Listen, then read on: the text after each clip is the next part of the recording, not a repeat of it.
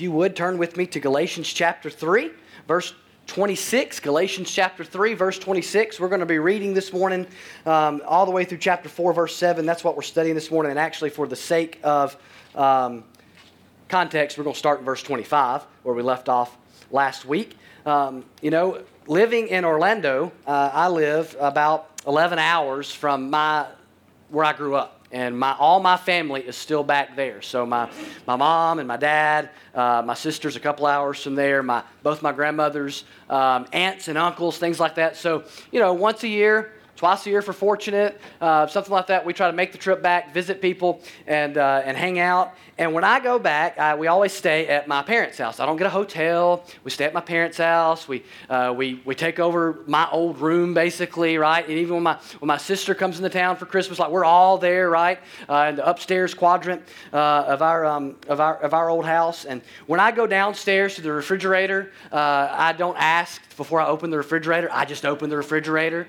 When I need ice, I just get ice. When I need a drink, I pour a drink. If I want a scoop of peanut butter, I go open the peanut butter and I'll take a scoop of peanut butter. And I don't know. I don't really think about it. I might even lick that thing and stick it right back in there because, as far as I'm concerned, I'm at home.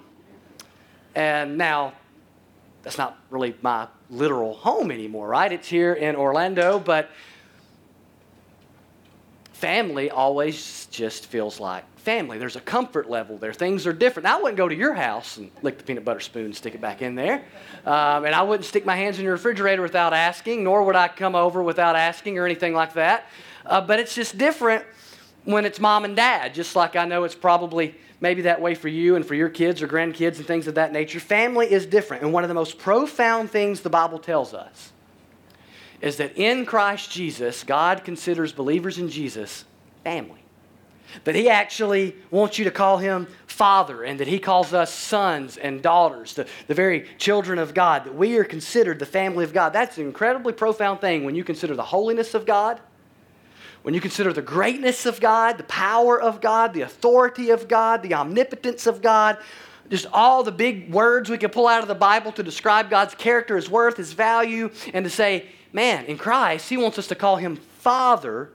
The word literally we'll see this morning is Abba. It means daddy, and that He wants us to consider Him our Father, and He considers us His children. That's an incredible picture of intimacy that the Bible gives us for the local church, for the church at large in Jesus. Now, all of humanity is experiencing, rather than that family nature and that relationship with God, all of humanity is experiencing something totally different. They're experiencing slavery to something. Whether it's slavery to religion or whether it's slavery to lawlessness, whatever it is, that's what humanity's experiencing that are apart from God, apart from Christ Jesus. But we're made to experience being His sons and daughters, being His children. We're just as little children are made for a family, and they flourish best in a family with a mom and a dad taking care of them and looking out for them. We know that's God's design, and we know that's where they flourish best. In the same way, human beings flourish best in family with our Heavenly Father as our provider and as our protector and as the one we go to and depend on and pray to and all those sorts of things.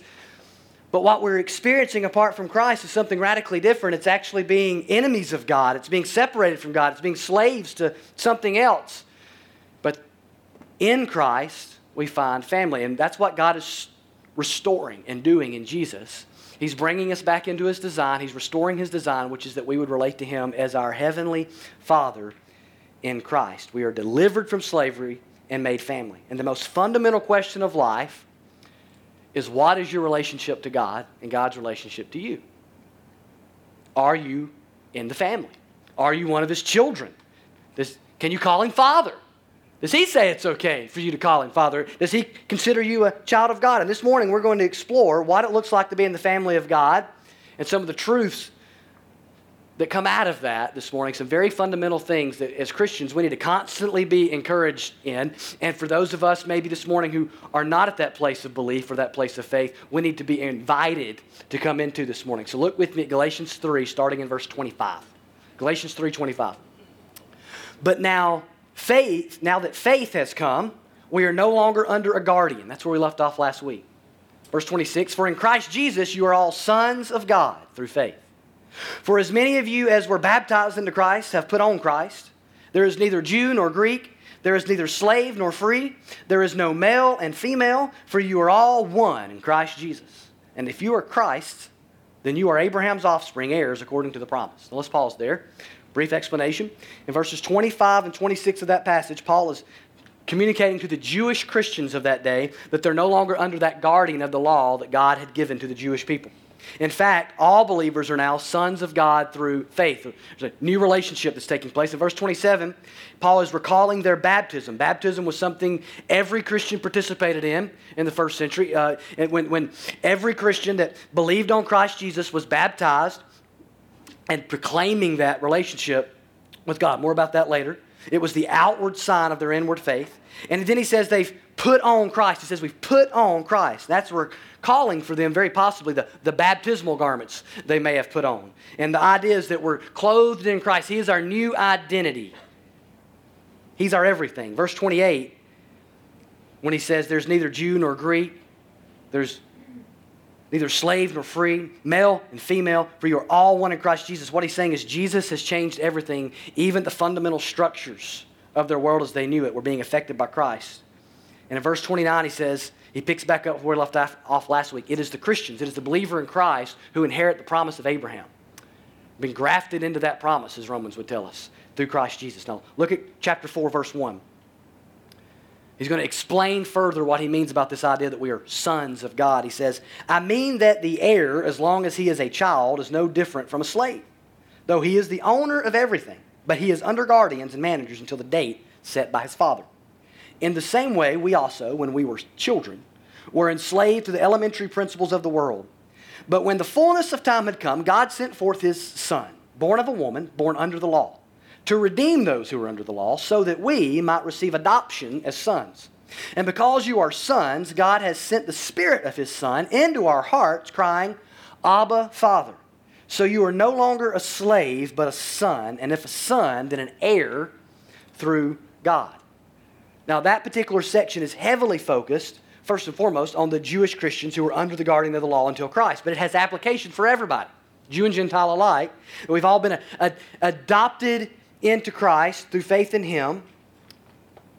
And he said, you see the word there, adoption, right? You receive adoption as sons. In other words, we're not naturally children of God. God is not the father of all people. He's the creator of all people. But he reserves the title of Father for his spiritual children, those who have repented of their sin and placed their faith in Jesus Christ. He's the creator of all. But he is the Father, the spiritual Father of only the redeemed, those who have been taken in by God through adoption in Christ Jesus. And you look back at verse 26, for in Christ Jesus you are all sons of God. That's where it all changes, right? It's in Christ Jesus that we're sons of God. That's the difference on who's a child of God, who's not a child of God, who's in the family, who's not in the family. Are you in Christ Jesus? The entire family relationship hinges on those two words, in Christ. Peter tells them they had been under the law, but now they're in Christ. That they had one reality, now they've got a new reality. And we've all got an old reality before Christ and a new reality in Christ. Whatever we were enslaved to or impassioned by versus the one that we call our Lord now and that we've come under his authority. And being in Christ, just that phrase, it evokes intimacy. It's a relational term. He's talking about a whole new reality where Christ is our righteousness, our identity. We have put him on like clothes, he said. He covers us. We are joined with him. We are in union with him. And we have an inheritance and a new standing with God that's rooted with being in him. That's the difference. It's the difference of being forgiven or unforgiving, right with God or not right with God. It all comes down to whether or not we are in Christ. And the only way to be in Christ is to place our faith in Christ. Now, and all of that totally changes our relationship with God, where we go from being enemies and outside of God's family looking in to being rebels to being sons and daughters of God. Now, I want to kind of pull back from this passage this morning and give us three big overarching truths about the family of God, okay? Number one, adoption in Christ has made believers children of God. That's the first, just the big idea, right? Through adoption in Christ, we are made God's children. That is the really driving force of these several verses. Now, the interesting thing is when you read that, you might say, now, why did it translate it sons of God and not children? Is he only talking about the men? Is he not talking about the women too? Is that what he's getting at when he talks about the male and female and all that sort of stuff being done away with? No. We're going to explain that in a minute. It's very important, though. We might say, well, I want a translation that calls it children of God, not sons of God. And if you find one like that, they didn't do a good job here. Because it's critical to the passage that we translate as sons. Because that's what made it groundbreaking in their day, because it was the sons who got the inheritance. So it's earth-shattering in their day for him to say, we all get the inheritance in Christ. Male, female, it doesn't matter. It's all equal at the foot of the cross. We all inherit from God. We all have the rights and privileges and honor that came only with being sons in their culture. God bestows it upon all of his children. So it's important that we understand that. So in their day, it was the sons who got the inheritance. So that's what he's talking about. But he is talking about being children of God, but with a special emphasis on the inheritance rights. And what he's saying here is, as believers in Christ, we actually have a whole new identity. That being sons and daughters of God gives us a brand new identity in God's family that comes with privileges, it comes with responsibilities, right? It comes with all that. And so when you ask the questions as we read through Galatians and you hear us talking about being free and we talk about freedom, and you say, well, just how free is a Christian? You're as free as sons. You're as free as daughters of God. You're as free as family. That's how free we are. As I said at the beginning, that's pretty free. But before Christ, we were slaves. And you look at verses 1 through 3 of chapter 4, he's highlighting that. This passage first tells us specifically, as I mentioned, about the Jewish Christians, but it also begins to show us that all of life before Jesus is enslavement. We'll talk about this more next week. But all of life, whether you are Jew or Gentile, under the law or not under the law, didn't know anything about the law, all of life outside of Christ is some form of enslavement. And Paul is illustrating with the idea of someone who is not yet old enough to receive the inheritance they were supposed to receive. That's the illustration there when he's talking about as long as he's a child, he's no different from a slave, because though he is the owner of everything, he's under guardians and managers. He's painting this picture of someone who's not old enough yet to receive their inheritance. So a guardian's been put in place, right, until they can get the inheritance. So they're old enough to not, spend it foolishly. And he's saying, God considers us mature sons. It's not even just a picture of little children. It's a picture of mature sons that you entrust with things. That's the picture here. And the term elementary principles of the world, that's an interesting term that we're going to park on a little bit more next week. But let me just say this. This was for Jews, it was their enslavement to the law. And for the Gentiles, it was enslavement to whatever pagan religion they were involved in before Christ. In other words, it's life before Christ. And the phrase actually can carry some ideas of demonic overtones. And the point being, whether trying to keep the Mosaic law in our own power to justify ourselves, or adhering to some other form of idolatry, legalism, dead religion, life outside of Christ in any way, lawlessness, law, whatever, anything outside of Christ is slavery. Is slavery. And it pleases Satan when we're outside of life in Christ. And slavery is a picture of the lack of rights and the lack of freedom. Whereas being a child of God, a son and heir, is about inheritance, freedom, new motivation, a whole new realm of living. And in verse 4, he tells us, in order for us to be made sons of God, for us to become children of God, God had to send His Son. When the fullness of time had come, God sent forth His Son. The fullness of time. In other words, just the right time according to God's plan. Jesus didn't come too late. He didn't come too early. He was the Lamb that was slain before the foundation of the world. It wasn't some flippant idea. This was planned by God. From before He ever breathed life into Adam, He knew His Son would come. Jesus was not plan A. Not plan B. He was plan A. He was plan A. The cross was always plan A. And at the fullness of time, God's plan goes into action. Jesus comes. And He's born of a woman. For us to be part of God's family, right? God had to become a man. That's what He's saying there. The Son of God, Son of Man. Jesus, God in the flesh. And Jesus is the Son of God who became a man, the God-man. He's born of a woman, but not just any woman, a Jewish woman. He said He's born under the law. To redeem those under the law, He had to be born under the law. To fulfill the righteous requirements of the law, He comes in under the law and perfectly obeys the law where you and I do not and where they did not. And he uses the word redeem there, to redeem those who are under the law. That's a picture. That word, as we said, I think it was last week, that's rooted in their slave market at that time. It's the idea of buying back. And that's what Jesus has done. He's bought us back. Jesus bought, redeemed, purchased his people out of slavery. Whether that's slavery to the law or lawlessness, Jesus redeems us out of that, makes us his, makes us God's children. But we're adopted children. See, it was normal in their day to actually adopt an adult male to receive your inheritance. If you didn't have, maybe you didn't have children, and you didn't know what was going to happen with your inheritance, and you wanted to ensure it went to where you wanted it to go, it wasn't unusual to adopt a male child, a male adult as your child, to give the inheritance to. And what we see here is this picture, in this picture of adoption, is this idea of outside, now inside, and everything changes. Not an heir, now an heir. No resources, now we have resources. No privileges, now we have privileges. One identity, new identity. Everything changes. I have a friend who a few years ago adopted a little boy from China. And so this little boy was over in another country, special needs child in a special place where, and looking, needing a home. And so my friend and his family, motivated by the gospel, motivated by a desire to love as Jesus calls us to love, and a desire to portray the gospel to people, they go through the adoption process. And what did they have to do? They had to get on an airplane, and they had to go to the other country, right, and spend some time there and get that child and bring him back. And he comes back, and he is fully invested with all the rights of being their child. He shares their name, and he has new rights and new privileges. He's a citizen in a new land.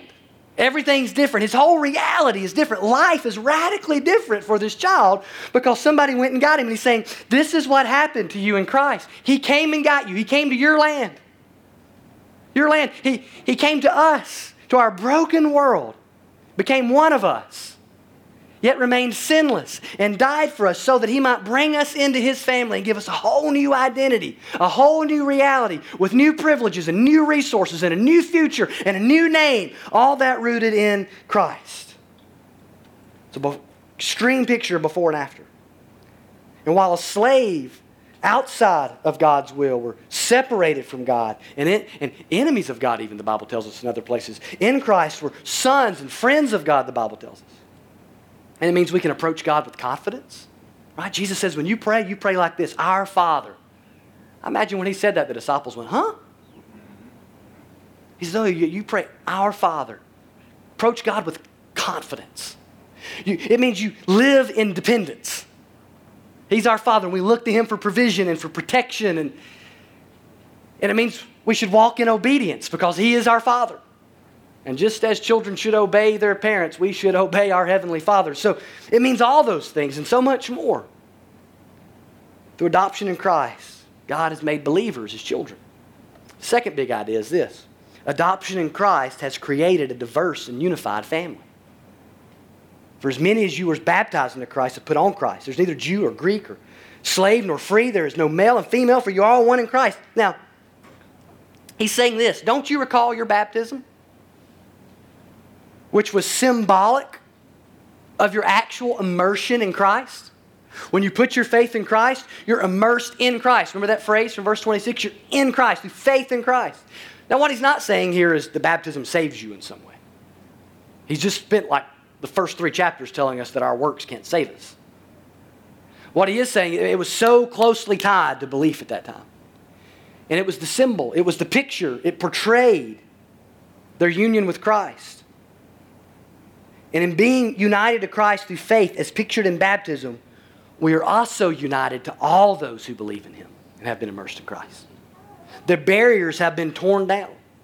See, when you come to Christ, you don't just get a new father, you get a whole new family, is the picture here. The gospel unites all believers into one body, and it nullifies the world's way of dividing us. Do you know in their day, let me read this to you. This is interesting. In their day, many Jews would pray this prayer. Blessed is he that he did not make me a Gentile. Talking to God. Blessed is God that he did not make me a Gentile. Blessed be he that he did not make me a boor or a slave is what that means.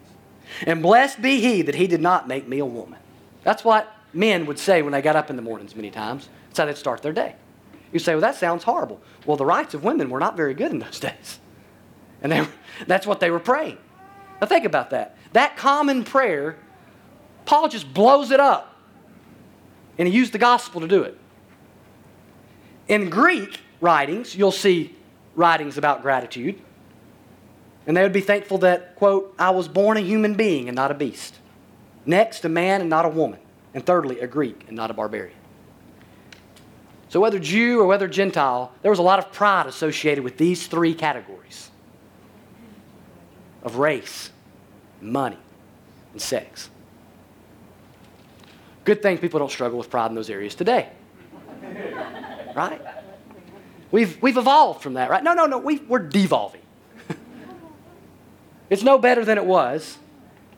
But what Paul wants us to see is that the gospel kills racial pride and bias. The gospel destroys economic pride and bias. The gospel abolishes sexism. It unites us into one body and makes us into a community that should be a model to the world.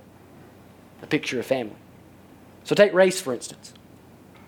Racism is not new, or he wouldn't have addressed it then. Paul says the ground is level at the cross. In Christ, it doesn't matter if you are Jewish or not Jewish. He says we're all his children. And it doesn't matter if you're white or a person of color. In Christ, we are all one. There is no superior race. There is no place for division over race in Christianity. The gospel makes us one people. The Christian race. Take class, for instance, or slave versus free. This is economic statuses and things of that nature in their day symbolized in this. It was earth-shattering for him to be saying that the class structures that divide us were coming down in Christ. He's saying the very social structures that make up much of the social fabric of their day is coming down in Jesus. There's no place to think that you're better or above someone because of your money or your social standing, is what he's saying. And then you get to the topic of gender. As I mentioned earlier, women didn't have the rights that they have in our culture. Women were considered inferior to men, and Paul is saying there's no place for that kind of division. A man is not better than a woman, and that was groundbreaking in his day. He's not saying gender isn't significant, though. He's not saying that we aren't different or that we don't have different roles. He is saying that there's not a favored gender, that both genders are made in the image of God and image God in distinct ways. And the point is not that we're all the same and that all these realities no longer exist. Of course they exist. For instance, race is a real thing. It didn't go away. Saying I'm colorblind, for instance. People say, oh, I'm colorblind. Well, that doesn't make you not a racist. It makes you either a liar, or maybe you actually are colorblind, or it makes us naive and trite. It's still there. We're not all to be the same, but rather we're all to be one. Our races exist, but they don't divide us. That's the point. The point's not supposed to be I'm colorblind. The point's I'm not colorblind, and it doesn't matter. I love everybody the same. We're all equal in Christ Jesus. We're all made in the image of God. But my race is not what ultimately defines me. Who I am in Christ is. And the church is always meant to be a multiracial, multicultural, unified body. Unity and diversity. That's the church. It's beautiful. And the world's always needed it. And our nation still needs it today. Money. Think about that one for a minute. That's an easy topic. Listen, some people have more money than other people. Some people have bigger houses, nicer houses, and drive nicer cars. Some people have more money in their bank accounts than you. Unless you're the richest person in the world, there will always be somebody with more money than you. And unless you're the poorest person in the world, there will always be somebody with less money than you. All those things are realities in this life. But Paul is saying that can't divide us. And your status and your social status, and none of that makes you better or worse than someone else. Nobody should be made to feel less than for what they have or for what they don't have. And gender. God made our gender on purpose. When he says there's no longer male or female, you have to take it in context of what he's talking about. That verse has been abused. People will take verses out of the New Testament and just make them mean whatever they want to mean. It's blasphemous, really. It's God's word. Take it for what it means. Look at it in context. He doesn't mean the genders have been done away with even more than he means that race has been done away with. It's still here. And so are genders. And they're a part of God's original design. And your gender matters to God. My gender matters to God. And God assigns my gender. And both genders are made in God's glory. Paul is not saying gender doesn't matter. He is saying sexism is a sin. And something that should not be in the life of a Christian. But we're in Christ, the design is being restored. It's a design it's complementary. A design where male and female complement one another, not compete with one another. And the overall point of the section is that in Christ, there's nothing that should divide us, not race, not money, not social class. We aren't to look down on others. We're to be one family. We're all different, and that's okay because we're all one. And it's a diverse family. Is your family all the same? Do you all do the same thing? No, you have something in common, your DNA. But you have a lot of things you don't have in common. And that's what we have here in the church. And listen, in family, sometimes we'll just hang out because we're family. Right? You go home for Christmas, there are people there that you'll hang out with and you'll spend hours talking to that if you weren't related to them, man, you would just walk right past them. Because you don't have anything in common with them. Maybe you live in different places, you have different hobbies, you have different things. Some of them might even get on your nerves. Don't tell nobody. I don't know. But because we're family, we just hang out. Because we do have something in common. We have common stories, right? We talk about grandma or Aunt so-and-so or Uncle so-and-so or growing up over here or this thing that happened 20 years ago. And there are things that you share with people in your family that nobody on the outside of the family understands or gets.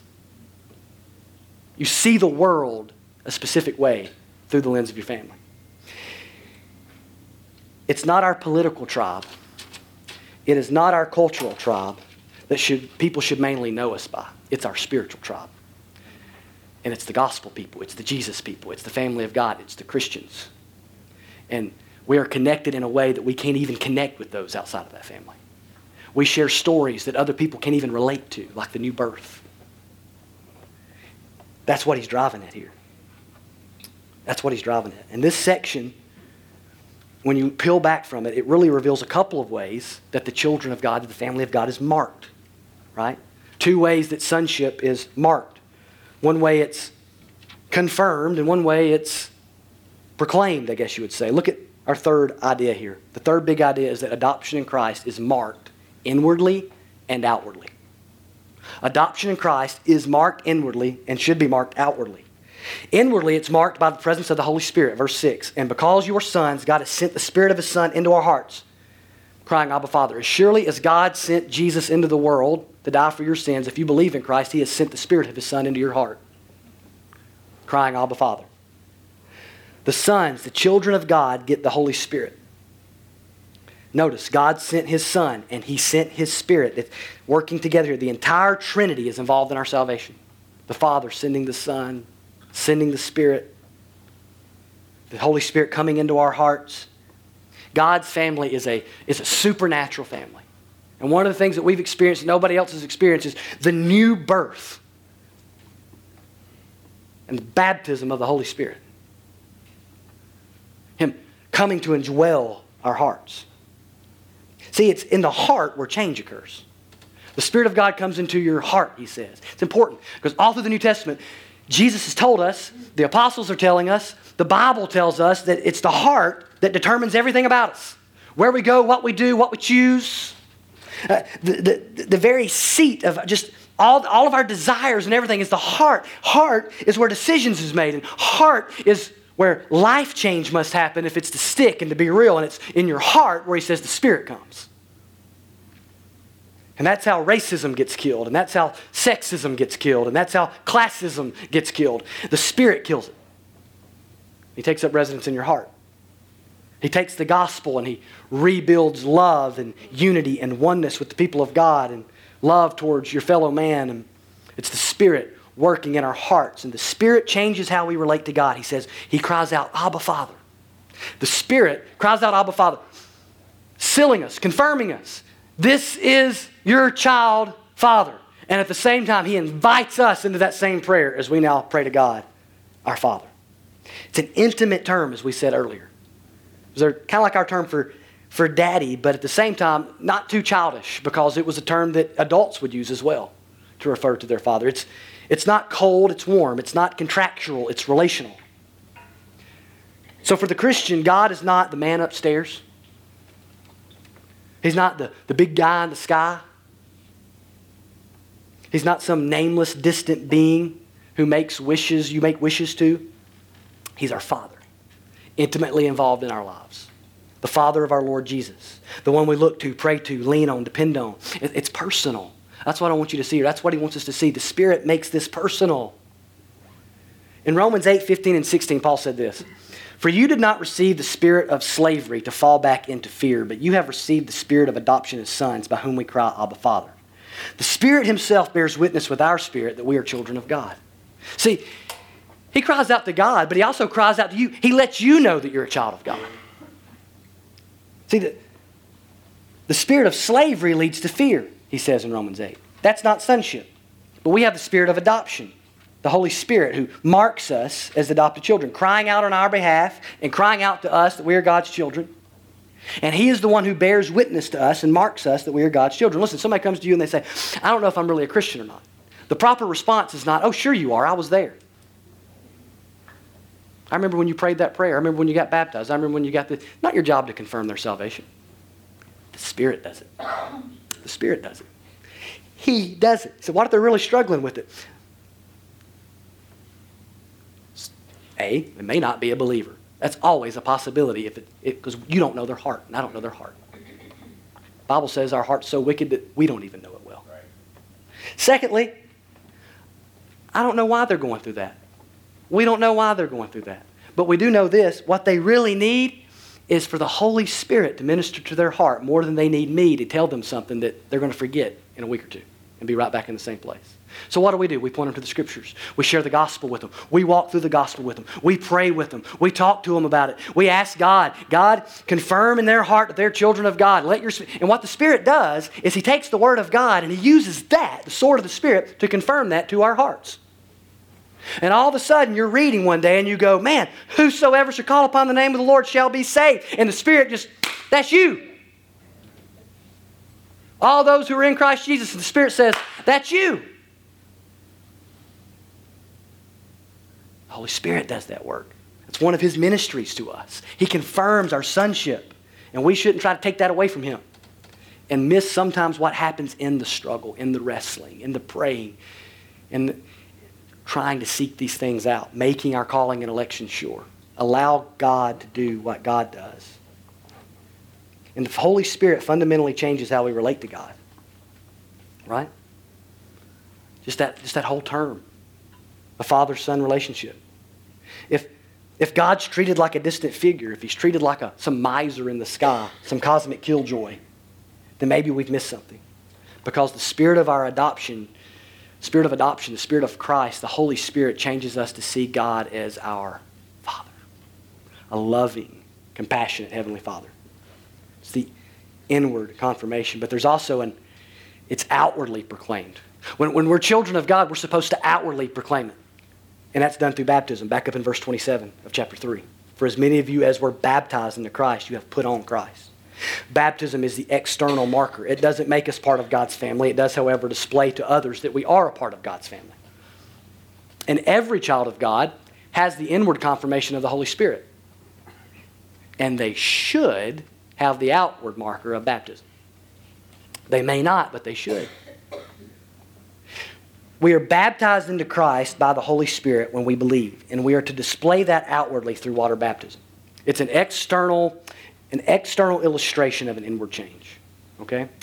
And so, when Christy and I got married, used this illustration before, this wedding ring went on my hand. Okay? Didn't make me married. If I take it off, I'm not unmarried. But it displays for everybody that I am married. Okay? So that's why we wear it. But it would be silly to just say it's just a symbol. It means a lot more to me than that. It was there at the ceremony. It's more of a proclamation. It's a lot more than just a symbol. None of this is just anything, right? As I heard somebody say, the gospel's not just a story, and the Bible's not just a book, and baptism is not just a symbol. These are all things from God. that God has ordained. And when we come to Christ, we turn from our sin and we place our faith in Christ, right? What happens is, the moment we realize we're a sinner, that Christ died for us and that He rose from the dead, and that we need a Savior, and that Jesus is that Savior, that He paid our sin debt on the cross, and that He rose from the dead, and there's nothing I can do to save myself, and only Jesus can save me, and I realize that, and I turn from my sin, best way I know how, in my heart, I turn to God, in Christ, away from sin, to Jesus, and I place all my faith and trust in Jesus to save me, believing only what He's done can save me, believing there's nothing I can do to remove my sin or make myself right with God, believing that Jesus died in my place and rose from again, and I rest in Him by faith. I'm immersed in Christ. He becomes my identity. When God looks at me, He sees the righteousness of Jesus, right? And what baptism does is it helps us declare that inward reality outwardly to others. It's an act of obedience because Jesus told us to do it. He did it Himself. He told us to do it. He commanded us to baptize people, the Great Commission. So it's a big deal. So baptism's not that big a deal. Oh, really? Like Jesus gave us like one big thing. And it was make disciples. And He said, here's how you do it. Baptizing and teaching. Right? It is a big deal. Right? It's a really big deal. It's public identification with Christ. We're declaring to the world, to all those that are there, we belong to Jesus. He belongs to us. We are in Him. When He died, we died. When He rose, we rose. And it shows that we have put on Christ. It's the display of that. Listen, you can be baptized and not have Jesus. But you shouldn't have Jesus and not be baptized. The world is full of people who have been baptized and do not know Christ. But it should be unheard of for a Christian to be unwilling to follow through with baptism. It's a declaration of our allegiance to Jesus. It was a big deal in their day because you're supposed to be, Caesar was Lord. That's the way people thought in that day. And it was radical and revolutionary to get baptized in the name of Jesus, declaring He is your Lord. And it's just as revolutionary in our day because people declare a lot of things as their master, their Lord, and their boss, and nothing else, their self. And we get baptized saying, no, Jesus is my Lord. He's who I'm aligned with. My allegiance is to Him. And it pictures the gospel. When we plunge somebody under the water, that they have been united with Him in His death and burial. When we raise them up, they're united with Him in His resurrection to walk in newness of life. We baptize people by immersion, first of all, because that's what the word means, okay? That's not to offend anybody. It's just in the Greek, it means to put under. So we're just trying to be as literal as possible. So that's why we do it by immersion. And so there's that. And also it pictures best what happens in the gospel. And that's part of what it is. It's a picture of what happened to us in Christ. And no other form of baptism quite shows it like that does. That's not a knock on other people. That's just trying to explain to you in our church why we baptize the way we baptize. And it's only for believers is the way we understand Scripture. Every example we have in the Scriptures of somebody being baptized, it's a believer. So if you're here this morning and you've been saved but you have not been baptized, if you've trusted Christ but you've never been immersed in water since that, you need to know you need to be baptized. Why? To declare to others. First of all, it's an act of obedience, but to declare to others that you are part of the family of God. You say, well, I've told people that. Yeah, but biblically the way we tell people that is baptism. That is, Jesus is Lord. If Jesus is Lord, He calls the shots. And He says you proclaim it through baptism. If you say, well, I was saved, I was baptized when I was like 11. And then I didn't really understand the gospel and really believe till I was like 18. Do I need to get baptized again? No, you need to get baptized. Because the first time, we meant well, but all that happened was we got wet. And I don't mean that to criticize. I'm just saying, if we really believe that it's the proclamation of, I am in Christ, He is in me, I am aligned with Him, I am unified with Him. Hey world, here it is to see, Jesus is my Lord. If that wasn't true when it happened the first time, then we kind of missed the point, right? And so, yes, we need to get baptized again. But really what we need, it is the baptism. It is the act of obedience. So, yes, that's important. It's a matter of obedience. And if we willfully rebel from God in this area, we can grieve the Spirit of God. If we willfully rebel from God in the outward symbol that we're in the family, you can grieve the inward confirmer that you're in the family. Because He's the second person of the Trinity. Third person of the Trinity. So He can be grieved. He can be rebelled against. He can be He's not just some thing. He is God, the Holy Spirit. And when we willfully rebel against what the Word that He has inspired commands us to do, then yes, we can, in fact, grieve Him. All those in the family of God have the inward mark of the Spirit, and all those in the family of God should have the mark of baptism. Do you have it? And do you have it in the right order this morning? Here's how I want to close. I want to ask you 3 questions as we go into a time of prayer in just a moment, as we sing together. First of all, are you in God's family? Is God your Father? That's only true if you're in Christ. There's been a moment in time where you turned from your sin and placed your faith in Jesus. His death, burial, and resurrection. You're trusting Him and Him only, and He radically saved you. Has that happened to you? Do you have the Holy Spirit confirming that in your heart? Second question, believer. How's your relationship with your Father? And maybe one that better manifests that, how is your relationship with your brothers and sisters? When there is turmoil in the family, it grieves the heart of God. No more than any daddy wants to see his grown children fight and bicker, does God the Father want to see His sons and daughters fight and bicker. How's your relationship within the family of God? We are called to peace. And thirdly, have you been immersed as a believer? If not, I invite you to allow us to know that this morning on this connection card, and we'll just contact you and talk to you about that. Answer your questions. You're not committing to anything, but let us know if you want info on baptism. And during the offering, at the end of the service here in just a moment, place that in the offering plate. And I will personally reach out to you and we can talk about that. All right, let's pray.